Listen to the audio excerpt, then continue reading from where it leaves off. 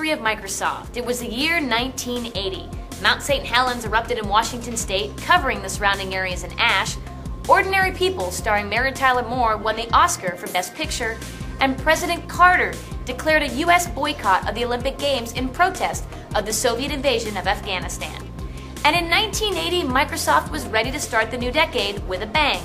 And on the first day of the year, consumers were in awe as Microsoft announced its first consumer-oriented application software, Typing Tutor. A few months later, on April 2nd, Microsoft introduced the Z80 Soft Card, a circuit board that plugs into the Apple II computer, allowing Apple users to run CP/M applications with only minor modifications. Then in June, Microsoft gets a new hire, a charismatic young man named Steve Ballmer. He's responsible for handling operations, including personnel, finance, and the legal areas of the ever-growing business. About a year after that, I hired a friend of mine from college, Steve Ballmer, who was very good at hiring people. And so he could see that we had more projects that we wanted to do than we could. And he was able to almost double the size of the company in people every year for the next 5 years.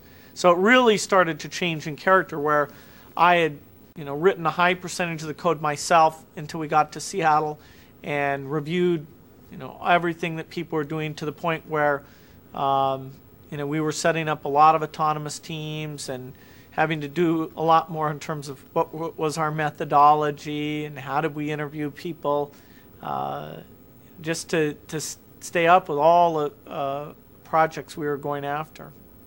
When Steve came in, I was spending more time with him because the business side was important, managing and organizing, and what were we going to do about international.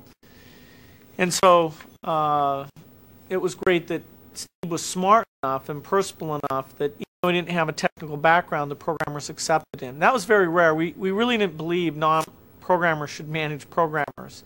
And we didn't do that until I think it was '83 before Steve actually directly managed developers. But the developers accepted him early on because he was smart, he would sit and listen to them, understand the things that they really liked to do.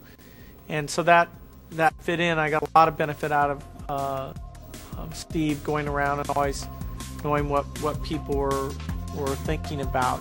2 months later, on August 25th, Microsoft announced a portable Unix-based operating system for 16-bit microprocessors called Xenix OS. Now, while Microsoft was busy going portable, Apple was busy going public.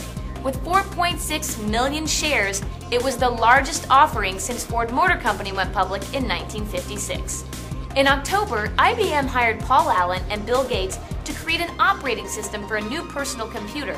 Microsoft took the deal and bought the rights for a simple operating system developed by Tim Patterson at Seattle Computer Products to use as a basis for the new code. In addition to hiring Microsoft, IBM allowed Paul Allen and Bill Gates to keep the marketing rights to the operating system known as DOS. In 1980, computer software hit high gear. There was Olympic Decathlon, the game, MSort, and RAMCard, memory expander for Apple II.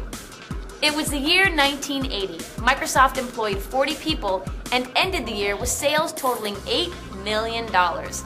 In 5 short years, Bill Gates and Paul Allen, along with their growing team, turned a small business into a huge success. And the new decade offered many new opportunities for the company, slowly becoming a household name.